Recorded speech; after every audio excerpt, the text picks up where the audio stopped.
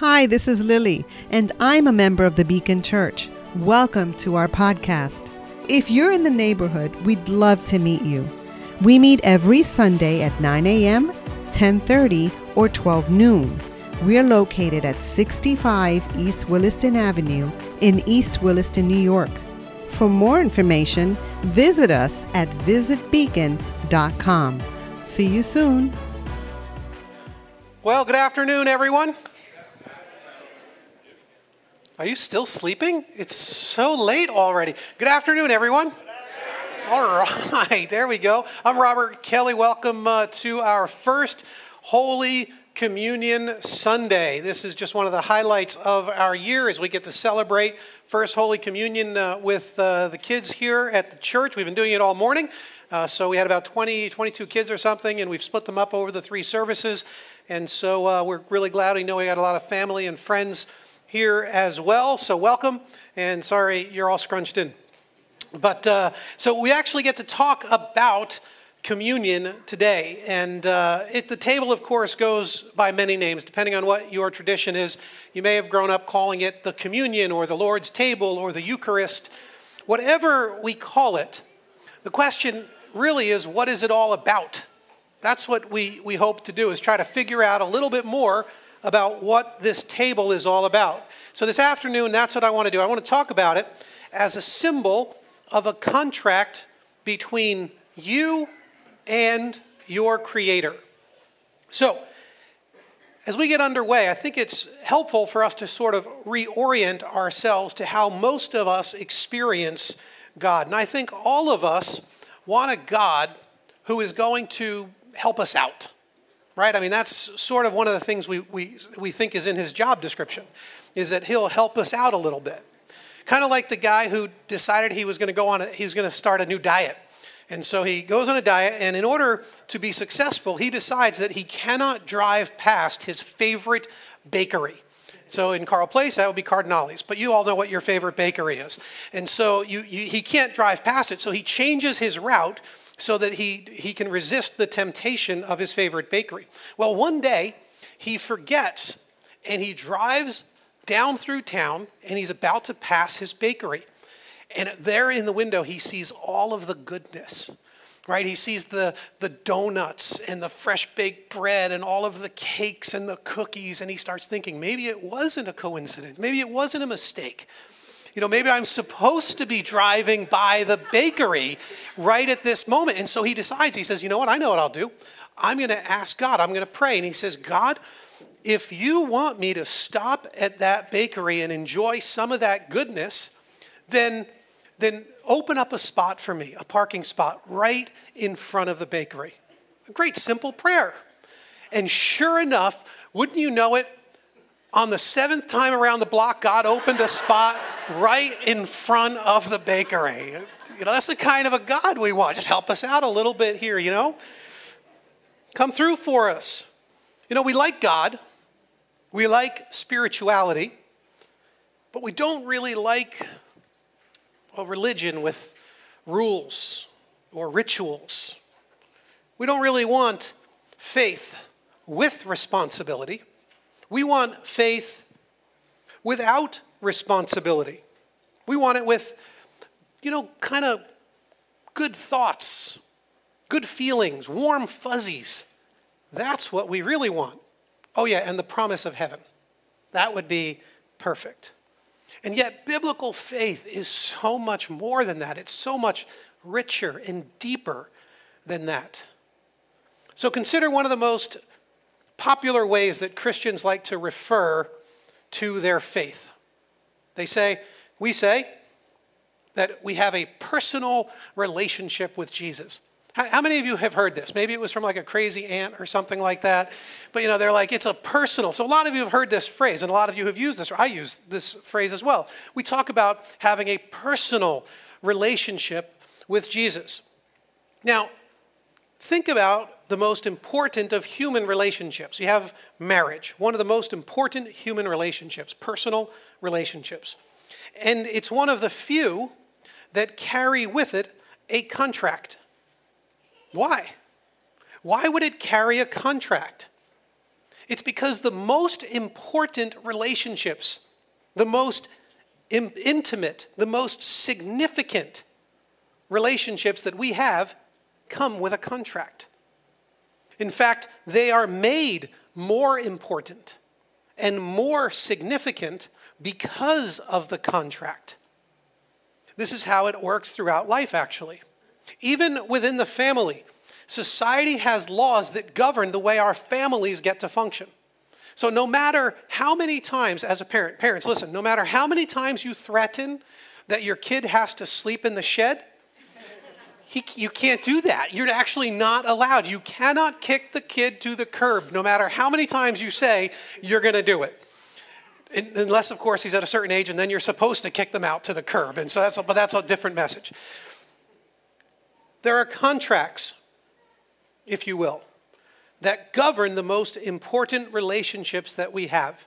Or you could call them covenants. Covenants, which is one of the overarching and most important themes in the whole Bible.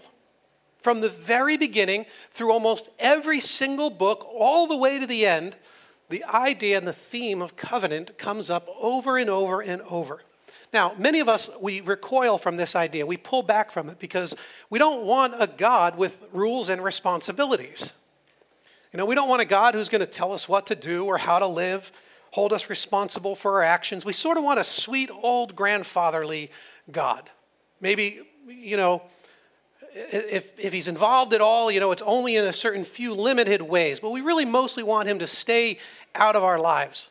Except we want him to give us like a big inheritance, right when we need it. That would be perfect. Think like a Santa figure mixed in with like Warren Buffett's assets. Like that's, and then you mix in like a little bit of MacGyver so he could fix whatever problem we have. And now we got the perfect picture of God. But other than that, we really would rather that he mind his own business. But God is saying, I will do no such thing. I won't. I love you too much. I care for the world, for my creation, too much. I simply cannot leave you alone. I can't leave you to your own devices. I can't be distant from you. How could I be? My feelings for you are simply too deep. I won't sit on the sidelines of your life. We're saying, God, listen. I sort of feel like we would be better off as friends. Just a little bit of distance. It's not you, it's me, God. Let's just get a little bit of breathing room here in this relationship. And God is saying, no. I want so much more than that. I want a personal, I want an intimate, I want a covenantal relationship with you. It's something way more significant and way more meaningful than even a marriage. It's not temporal, it's eternal. And that's what he wants. And that's where the idea of covenant comes in. Covenants are important. We see this throughout the scriptures. In fact, there are great risks to not making covenants. And we've seen that in so many ways in our lives. But we have to understand the thing about covenants is that they're conditional. And this is key. Covenants are conditional. So in the ancient Near East, you would have a conquering king would kind of roll through an area, and he would come up to the people and he would say, listen, now you're my subjects, and I'm going to let you live. Congratulations. And I'm going to let you live as long as you pay taxes or tribute. You honor me as your king. And as long as you do this, then I will not destroy you. I will not turn your houses into rubble.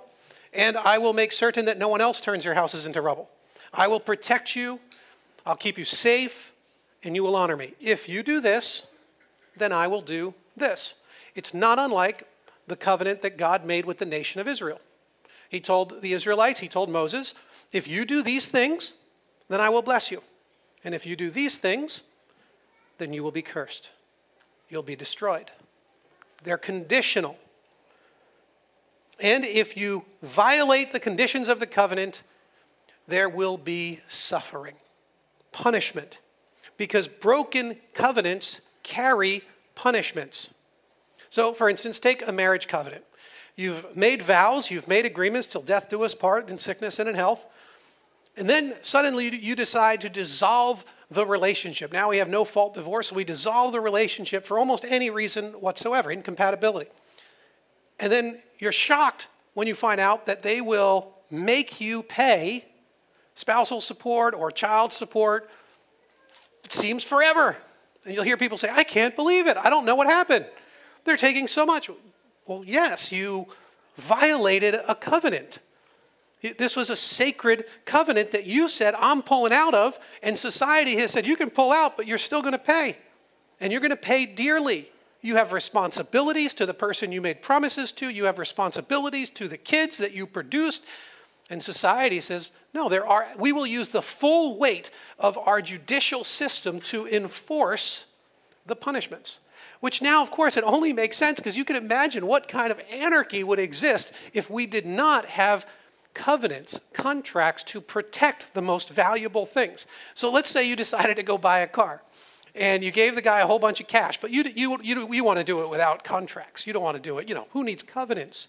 Who needs a piece of paper? We're all people. We try, it's going to be great. So you give your money over and they give you the keys. And then the next day you see them getting in your car and trying to drive it off. And you run out and you say, hey, whoa, dude, this is my car. And he's like, no, it's not. You took it. Well, whose car is it? Well, did you get a bill of sale? Because if you didn't, it's not your car. It's their car. You could do the same thing with a house. Could you imagine? You would never buy a house without signing a contract. You have to make a covenant because you know that if they violate the covenant, the full weight of our justice system will make certain that what is right is done. We want it this way. There are even social contracts that we talk about. We may not even write them down, but we all know what they are, right? I mean, this is why we get frustrated when people kind of act like boneheads around us, because you're like, duh, like everyone knows this. It's a social contract. I mean, you don't use that language, but they're social contracts in behavior. So like, for instance, I was working on this very message over the last couple of weeks, and I was at Starbucks. And there are rules on behavior at Starbucks, no? Right? Like how a person is supposed. So anyway, I'm sitting at Starbucks, and there's this guy next to me yammering away on his phone. Yeah, business this, deal that, contract, blah, blah, blah, blah, talking. I'm like, dude, you got to shut up.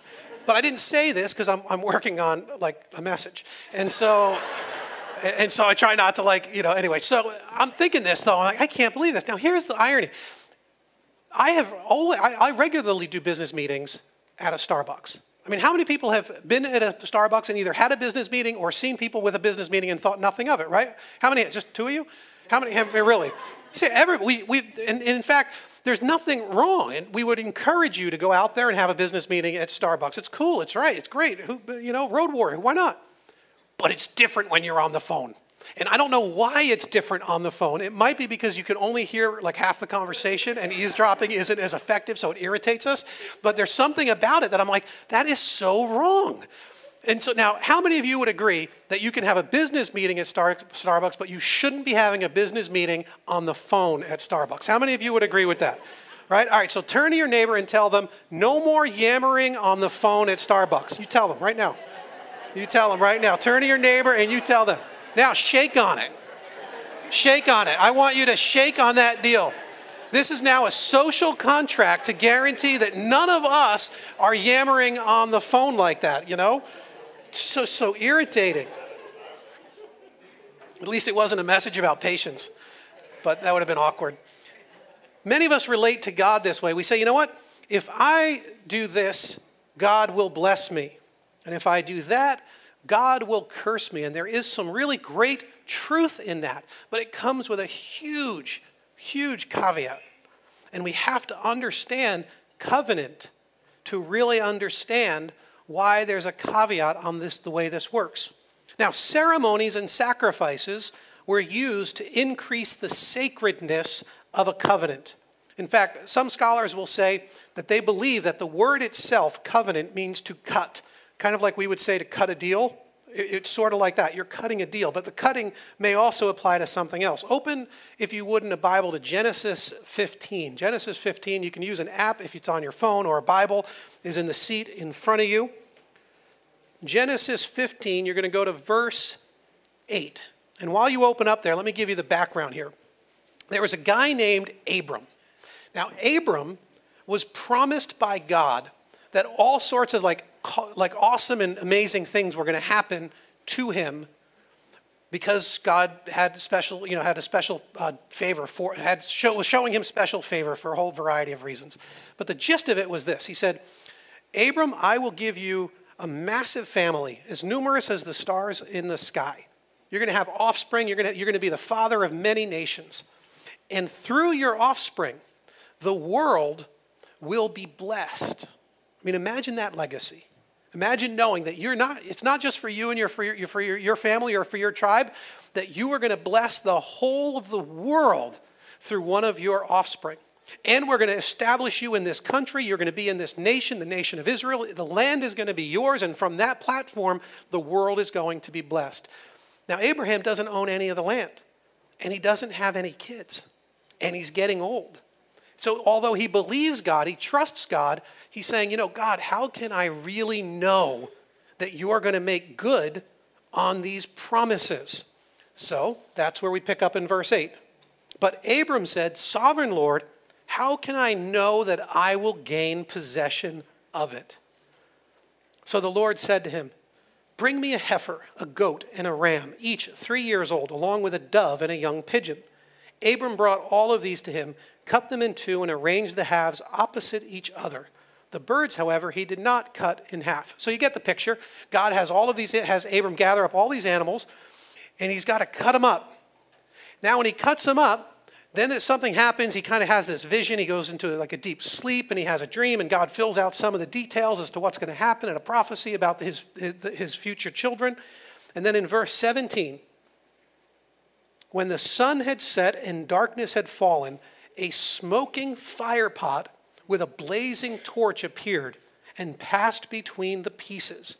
On that day, the Lord made a covenant with Abram. Weird, no? Like, what a weird picture. What a weird scene. It's actually even weirder than it reads at first. So imagine you are making a contract, right? So Ryan and I, we're going to make a deal. We're going to make a contract. And it's a big deal. It's going to be a big contract, Ryan. So what we do is we gather up some animals. We cut them in half. We lay them out on the side. These are massive animals, lots of blood. The blood pours out between these animals. And you walk between the animals. And I walk between the animals. And then we meet and we say to each other, we got a deal. We cut a contract. Oh, and by the way, if you break your deal, if you break your word to me, may this be done to you.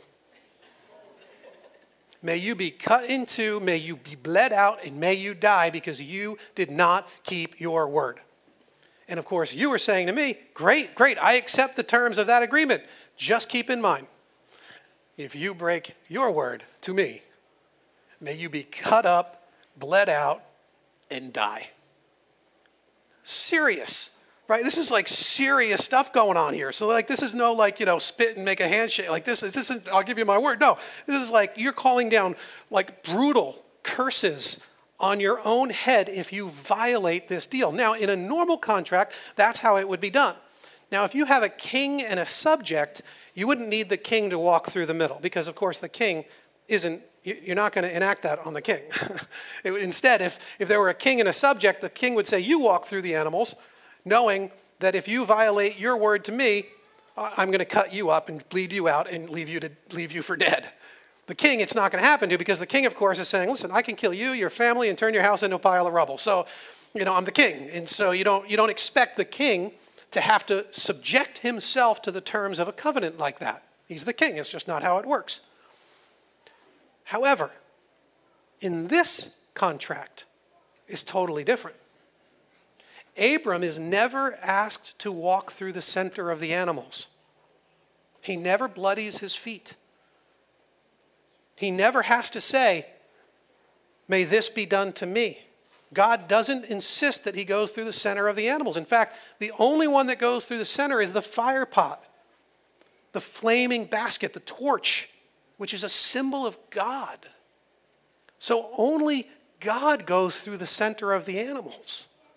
It's only God who says, hey, Abram, listen, if this contract is broken, if this covenant is broken, may this be done to me. What? It doesn't even make sense. How can God even be hurt? Why would he make himself the subject of the consequences when we all know it's going to be Abraham who doesn't keep his word, not God? God is going to always keep his word. So there's only one person in this deal that is possibly going to fail. Abram must have been blown away by this. He must not have understood it at all, but scratching his head thinking, I just don't even get what I just saw. This is the most bizarre covenant imaginable. It's very weird. So there was an old covenant, and it showed up throughout the whole of the Bible from the very beginning. In the book of Genesis, it was the covenant that said, if in the day you eat of the tree from the knowledge of good and evil, in that day you will die. And of course, Adam and Eve ate from the tree, they broke the covenant, and they died.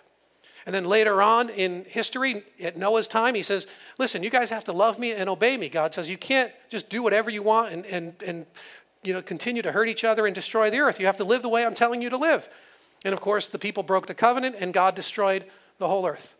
Then the nation of Israel comes on the scene, and God says, listen, if you continue to break my covenant, I'm going to kick you off the land. You're all going to suffer. A whole lot of you are going to die. And of course, they broke the covenant. And they did. They got kicked out of their land. They suffered, and so many died. Over and over and over again, humanity has proven that we can't hold up our side of the bargain. We can't. We don't honor the covenant. We break it time and time and time and time again. And you already know this. You know it's true because you have your own standards of goodness or rightness that you try to live by and you fail. And those are your standards, culturally conditioned. Imagine if they were God's standards. If you're at all familiar with his standards, you know how far you fall short. That's what you feel. You feel guilt, you feel shame. You know that you have actually screwed up and you have violated the covenant. And because of that, you have an internal sense even that you deserve the punishment that comes with breaking the covenant. We already know this to be true. We sort of instinctively know it in our souls. This can lead humanity to an incredible amount of despair, where we try to medicate it away because we don't want to come to grips with this deeper soul reality. Try to keep so busy that we don't ever come to terms with it. We don't want to wrestle with it. And then, thousands of years later, the prophets began to speak of something different. They started talking about a new covenant, different from the old covenant. In Jeremiah 31, the prophet says, "The days are coming, declares the Lord, when I will make a new covenant with the people of Israel and with the people of Judah. It will not be like the covenant I made with their ancestors when I took them by the hand to lead them out of Egypt, because they broke my covenant, though I was a husband to them, declares the Lord. This is the covenant I will make with the people of Israel after that time, declares the Lord. I will put my law in their minds and write it on their hearts. I will be their God, and they will be my people. No longer will they teach their neighbor or say to one another, 'Know the Lord,' because they will all know me, from the least of them to the greatest, declares the Lord. For I will forgive their wickedness and will remember their sins no more." This is the new covenant the prophets began to talk about. And this was a new covenant that the people would long for. Their hearts would be hungry for it. They would say, finally, I am going to be able to stand before God without fear of his wrath or his punishment that I rightly deserve for my sin. Somehow he is going to forgive my sin, and he's going to do something new in my heart. He's going to create a new covenant that transforms me from the inside out. making me the kind of a person who can keep this new covenant. That's the hope. And then 700 years later, Jesus Christ comes on the scene. He lives a perfect life. We decide we want him dead anyway. And on the night before the crucifixion, just before he was going to die, he gathers his disciples up to celebrate the Passover meal. And in Luke 22, it tells us that he took the bread, he gave thanks and broke it. And he gave it to them saying, "This is my body given for you. Do this in remembrance of me." In the same way, after supper, he took the cup saying, "This cup is the new covenant in my blood, which is poured out for you." The new covenant. So Jesus comes on the scene and he lives the perfect life. He kept the covenant. The only one to ever live the way he was supposed to live, which means he inherited all of the blessings of the covenant. All of the promises of all the covenants, he says, they're now mine. They're mine to give to whomever I please. They're his because he deserved them. He earned them because he never violated the covenant. But of course, we still haven't settled the issue of punishment until we get to the cross and we realize that Jesus, in fact, died a sacrificial death for us. He takes the wrath of God in our place. You remember, God is standing in the midst of the animals and he's saying, "Let this be done to me." And you think, how is it possible? How could you ever hurt God? And then Jesus Christ comes in the flesh, God in flesh. And he says, "Listen, you've violated the covenant and the wrath of God must be poured out. The punishment has to happen. But let it be poured out on me. On the one who never deserved it. The wrath of God poured out, satisfied, satiated. As if God is saying, here, let me be ripped apart, bled out, left to die, so that you will never have to." That's the basis of the new covenant. The wrath poured out. The perfect life has earned for us the benefit. And all he's saying is, listen, trust me, and it is yours. It's a free gift I offer. Don't live under the old covenant anymore. That's the covenant that most of us struggle with our whole lives. And he's saying, don't do it. It's the old covenant. It was inadequate. It was incomplete. It was never going to accomplish its end. We had to institute something new, something radical. Please accept it. And you might say, you know what? I'm keeping God at arm's length. You may want to keep Jesus, at a distance. You may not want him getting too serious about you. But it's too late. It's too late. He is wildly, head over heels in love with you. He's already proven it. He's given you a path back to the Heavenly Father. He's saying, just take it. It is yours. It's a free gift. I've already paid the price and I've already secured the blessing. Why live under the old covenant anymore? Never before has there been such a perfect blending of law and love as we see in this beautiful act of the sacrifice of the death of Jesus on our behalf. That's what the table is about. It's a chronic, perpetual reminder of this kind of love. And it's the kind of thing we try to teach the kids, to try to tell them about the love of God and encourage them to dedicate their lives to a Savior who desperately loves them. When we receive these elements, we take this little cracker that represents the body of Christ. And when we take it, it's as if we're saying, this body, the sacrificed one for me, the one that did suffer and die, this was for me. I take it. I want it to be counted as my sacrifice. It's his, but by faith he says it can be mine. When we take the cup, it's as if we're saying, this cup that Jesus drank, the wrath of God poured out, was the cup that he endured. It's as if we're saying, this was done for me. I take this into me.